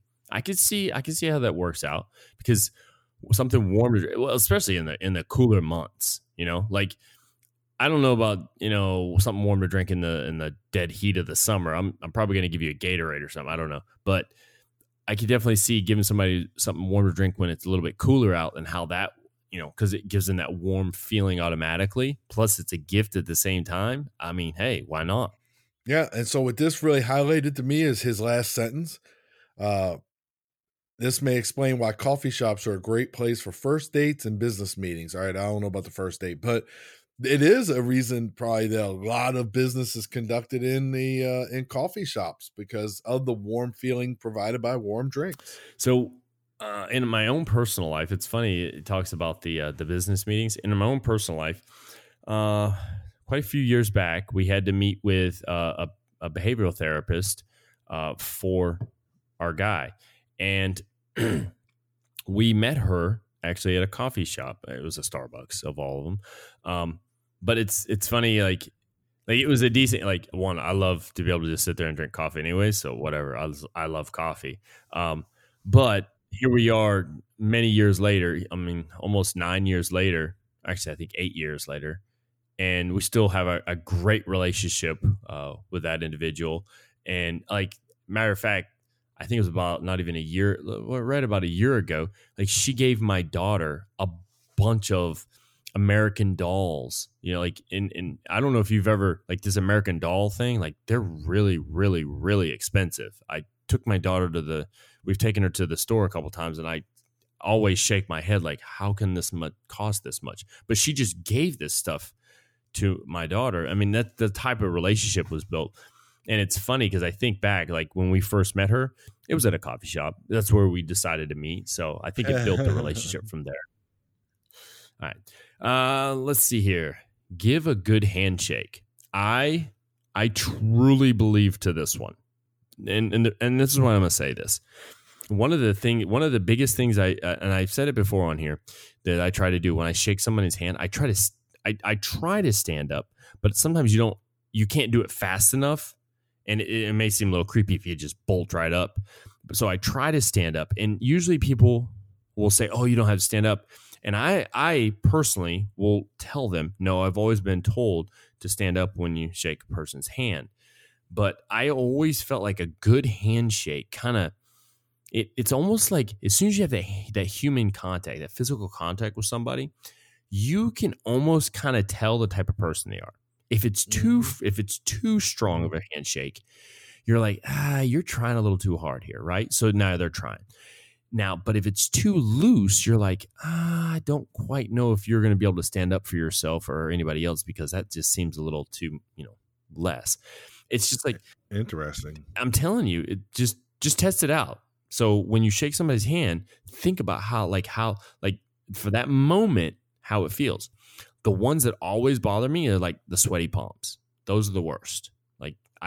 Those are the ones that because sometimes they're a good solid handshake, but then you have the sweaty palm and you're like, oh, I just don't know, the hygiene, whatever. But that's just me. My brain starts thinking about this stuff. I think a good handshake that's firm, yet at the same time, you're not trying to, crush somebody's hand. I think that's just the right handshake. What are your thoughts on handshakes, man? So, very interesting. So I recently attended a conference with a bunch of senior officials from the German military. And when they greet you in the morning, when they come in, right, when they enter the room, they are shaking every hand in that room when they come in. It's a German thing. It's just like they circulate through the room, literally like in order. So I was like, oh, let me take an opportunity to practice giving a good handshake as learned from this article. I really focus mostly on a good firm handshake with good eye contact with the Germans, and then a greeting of the day, good morning, good afternoon, whatever.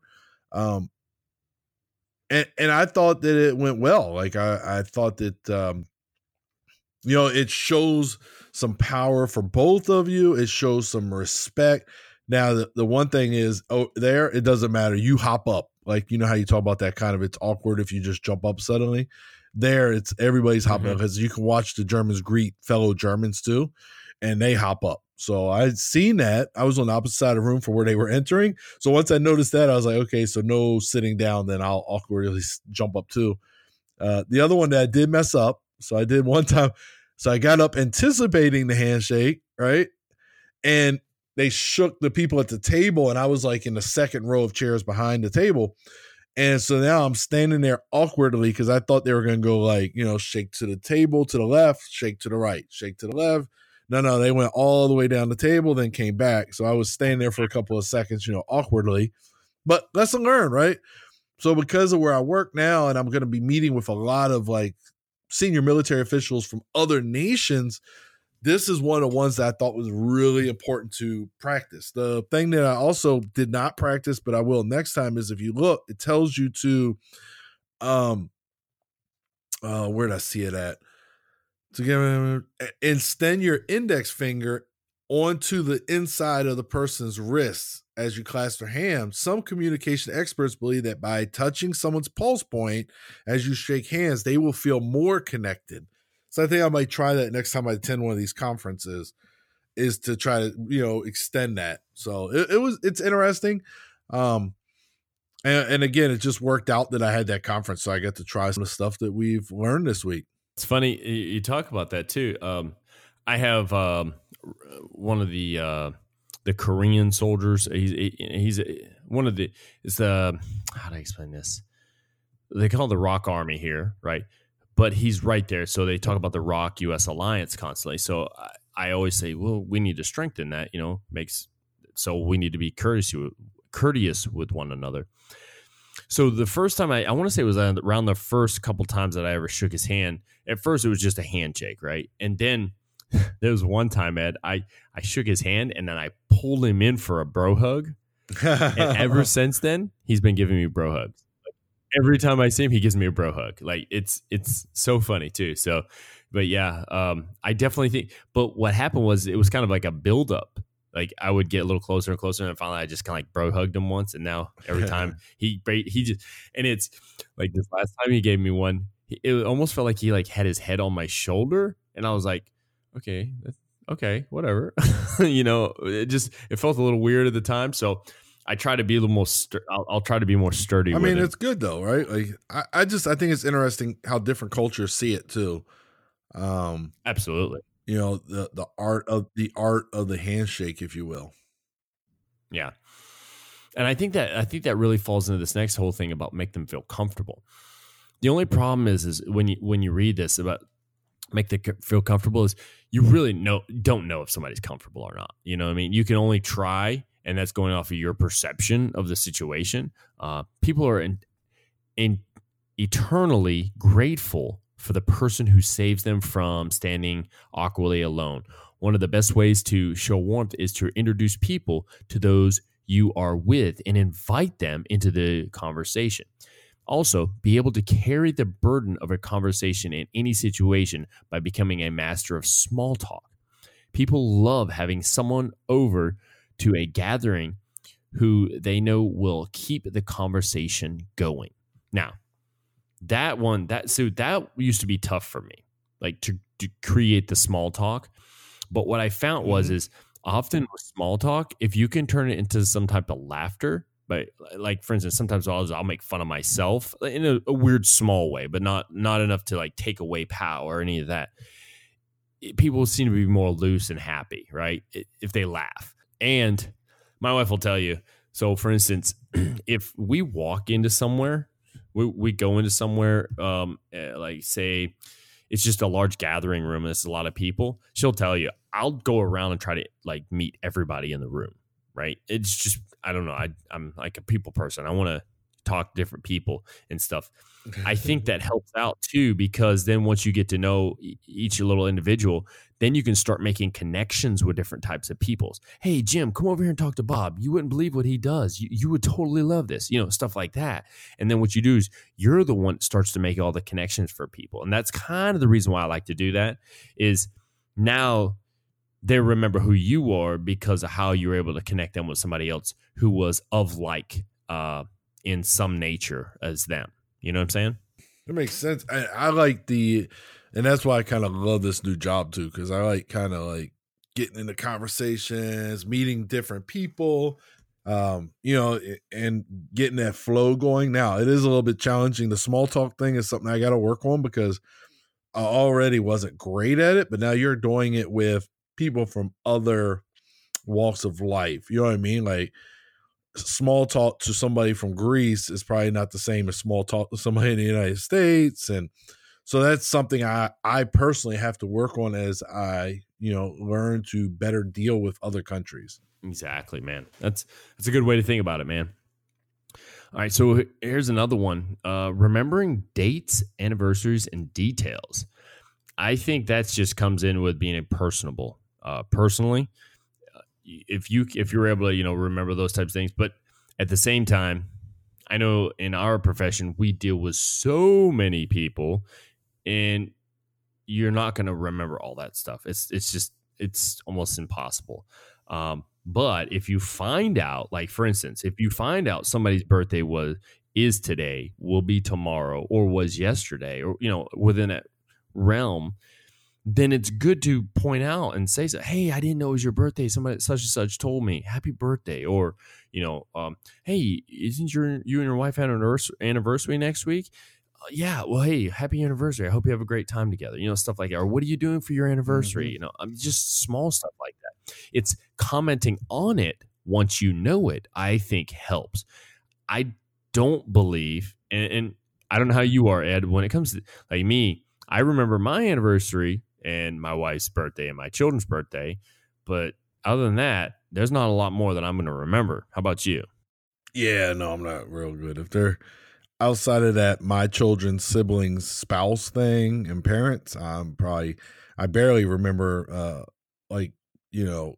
my siblings, but, it's not, easy to remember that stuff, for all these people. And as I get older, it gets more difficult, I think, to remember those things. So my kids are easy because I had one real close to my birthday. So that made it super duper easy.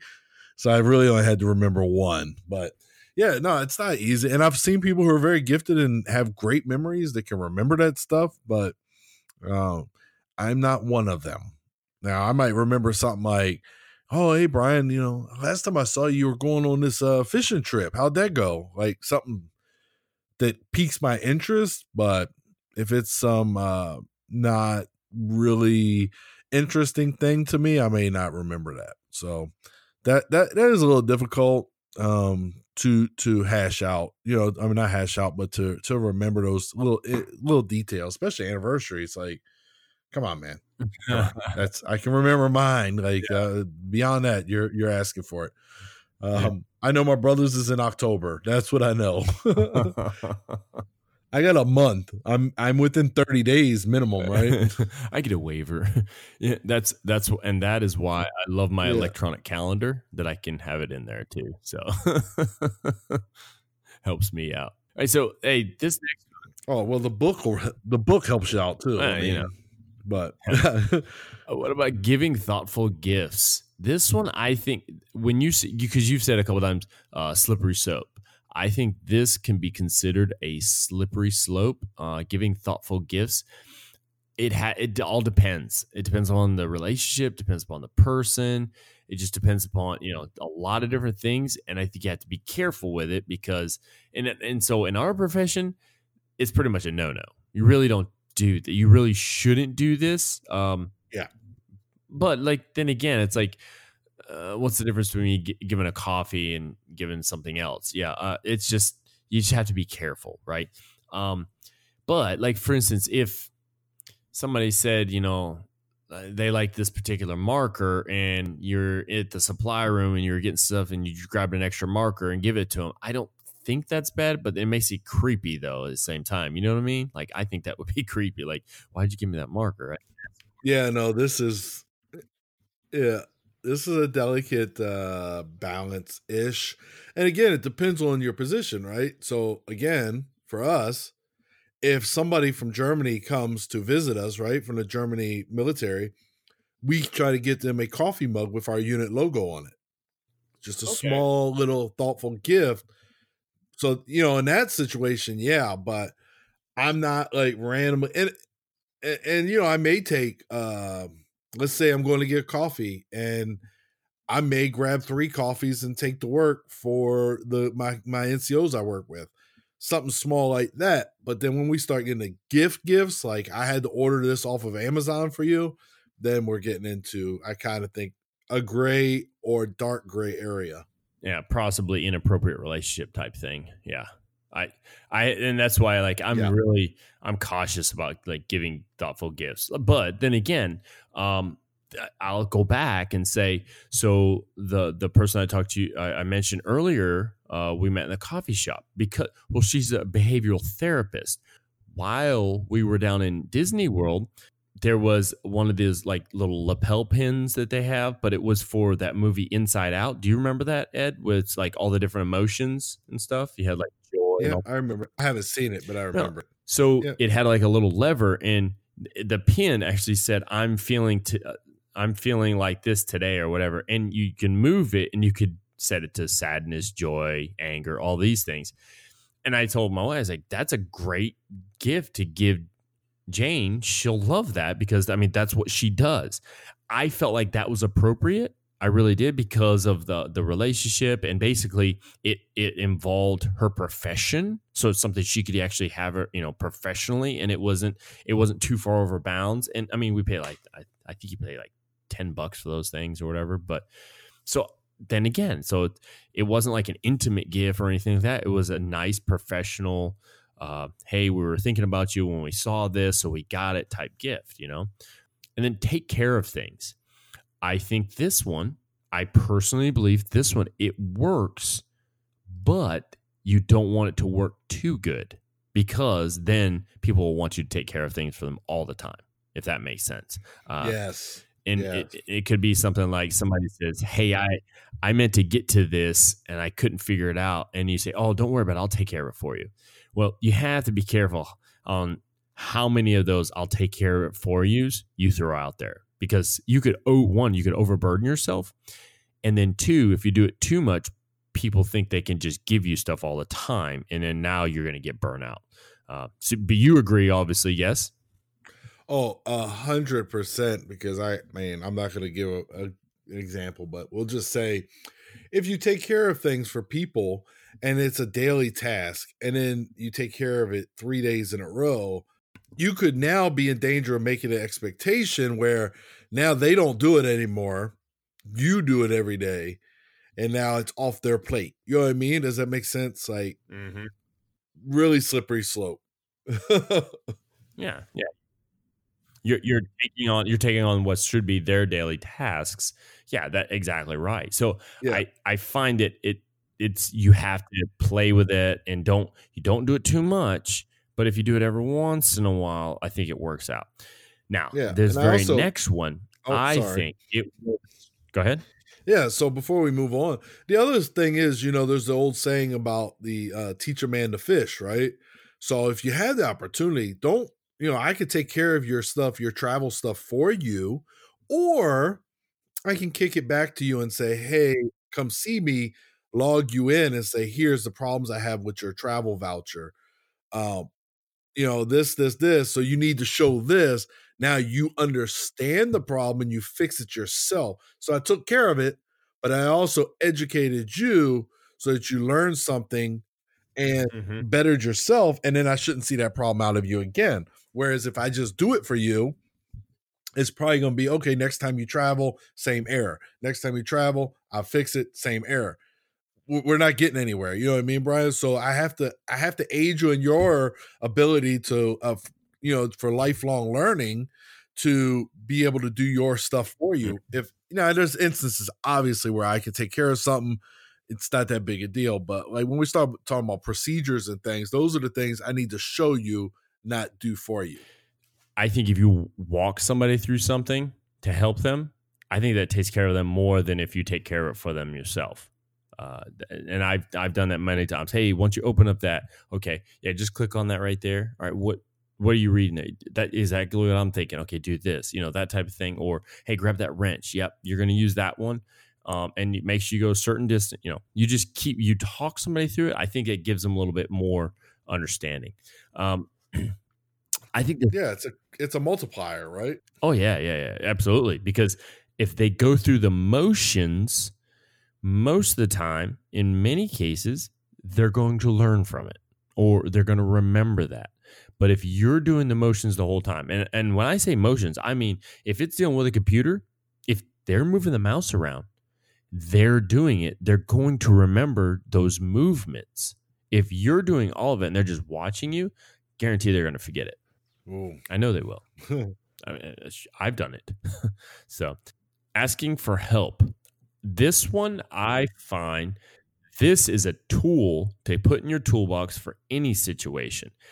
But I also think you have to know who you're talking to before you ask for the help. You may want to kind of know the capabilities of that person, the things that they are talented in, not so talented in, the things that they are very knowledgeable on, possibly not so knowledgeable on. Because if you go just throwing out asking for help from people, you may put yourself in a disaster where you're actually digging yourself in a hole. Or if you're asking for help, you may be burdening them more than you know. So you have to be careful about it. I like to notice what people are good at, and I compliment them. That was one of the steps on what they're able to do. And then I'll ask them, but do you mind if you could help me out with this? Because I could use your expertise, right? So I'm packaging that up. I'm using all that in one to get somebody to help me with something. And I'm also earning their trust because I showed trust in them that they could accomplish something with me, for the organization, whatever it is we're doing. You use that much, Ed? So this is this is another theme to this show. We've talked about this a lot. This is checking my ego, is what this is. Yes.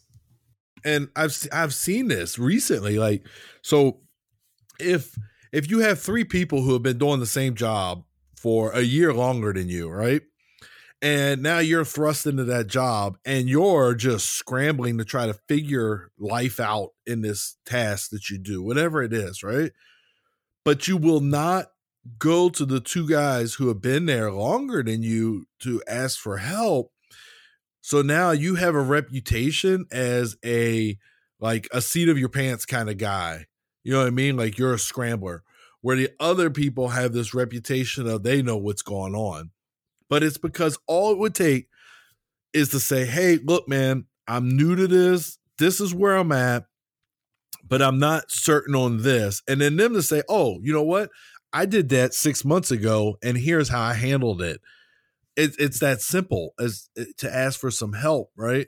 You're showing them your willingness to cooperate, but and that's where that warmth that gets you that feeling, that warmth feeling, because they're like, hey, one, you're complimenting them, right? Because you're telling them, hey, I realize you know more than me, so I could really use your help. And to me, as the person who's the more experienced, that's a compliment. You're saying, hey, you're showing you value what I think.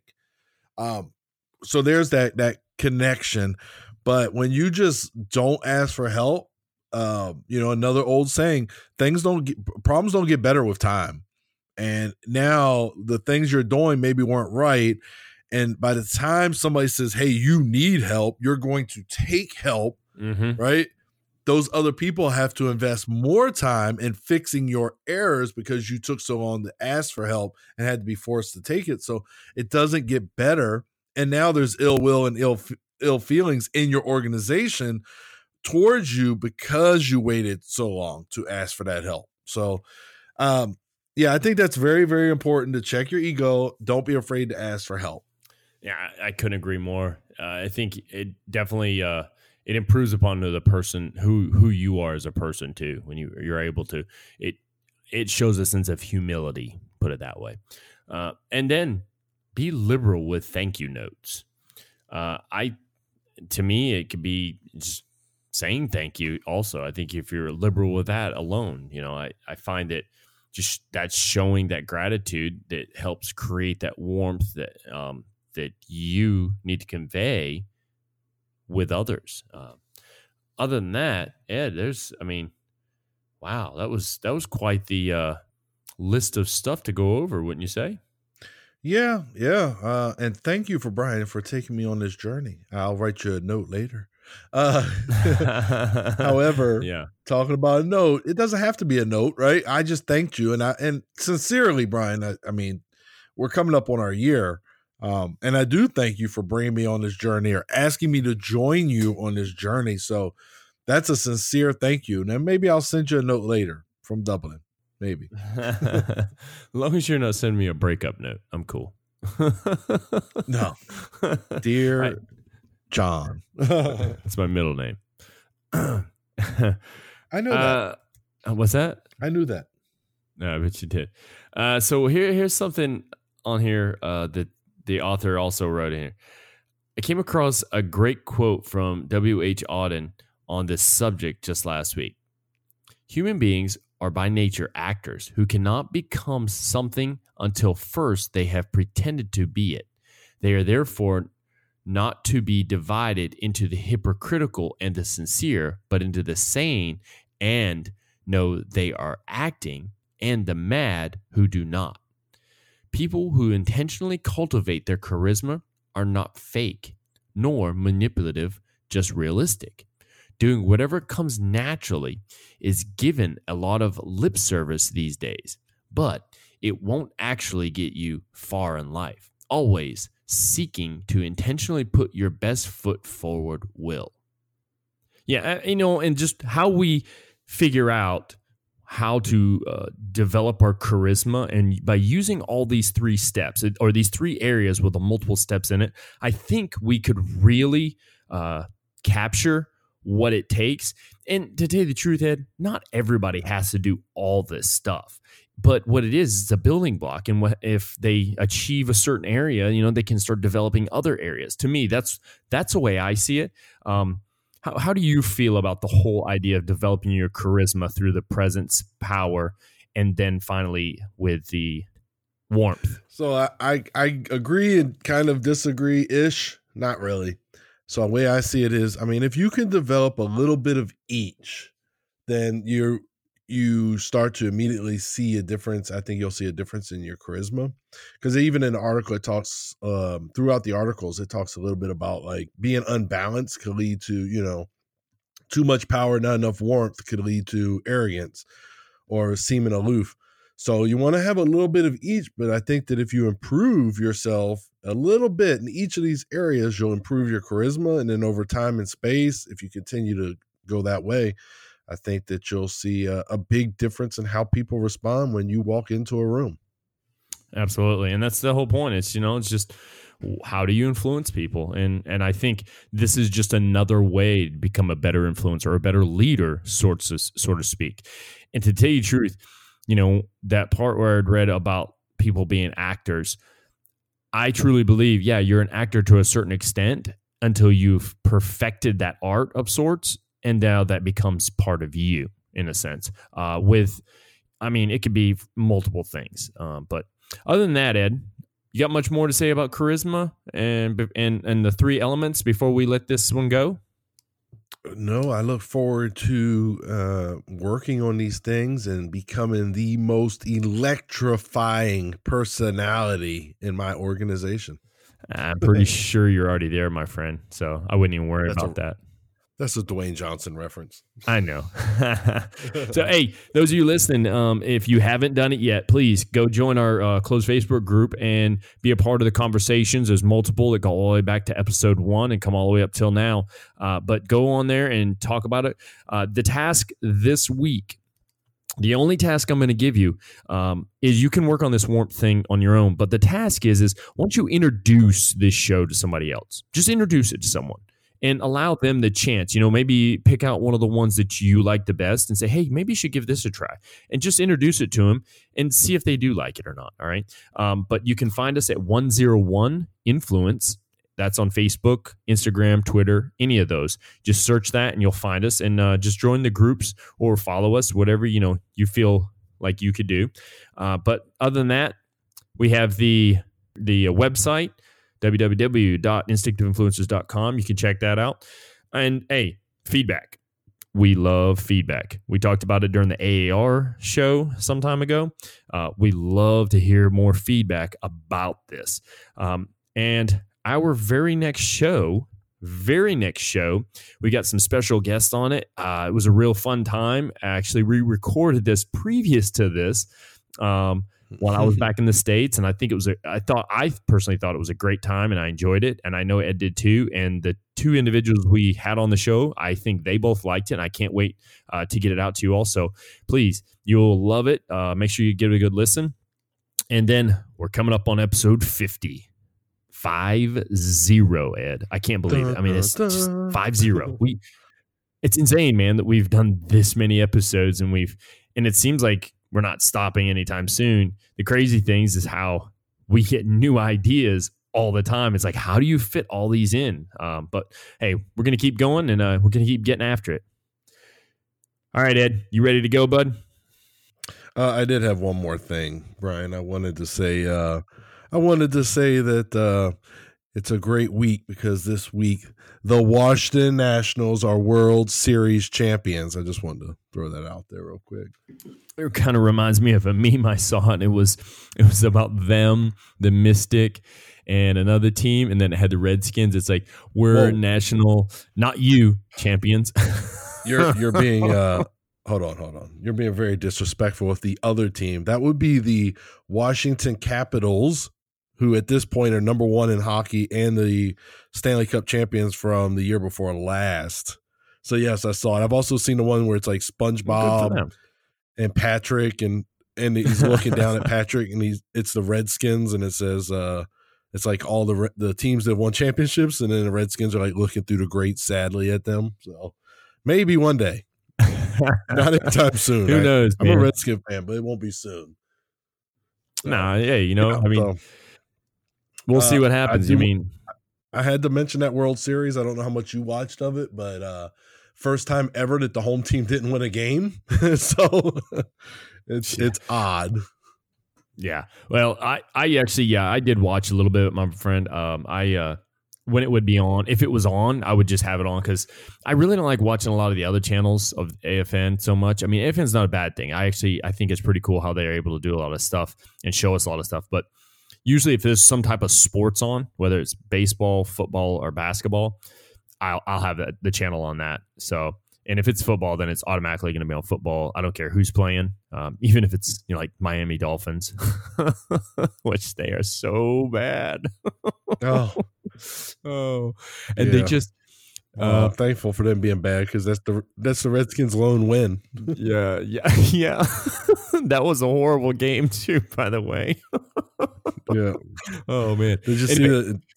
It was like the Dolphins are playing somebody, and it's being broadcast on a Cartoon Network this week. Yeah. It was. Yeah. That was. Yeah. Which is funny because the bearded ninja is a Dolphins fan. I know. So. I feel for him. Well, you know, they've had their times before, a long time ago, but yeah. Anyway, Ed, we're gonna close this one out. Alrighty. I am Brian. And I am Ed. And this has been the Instinctive Influencers Podcast. We thank you so much for listening. Have a great day.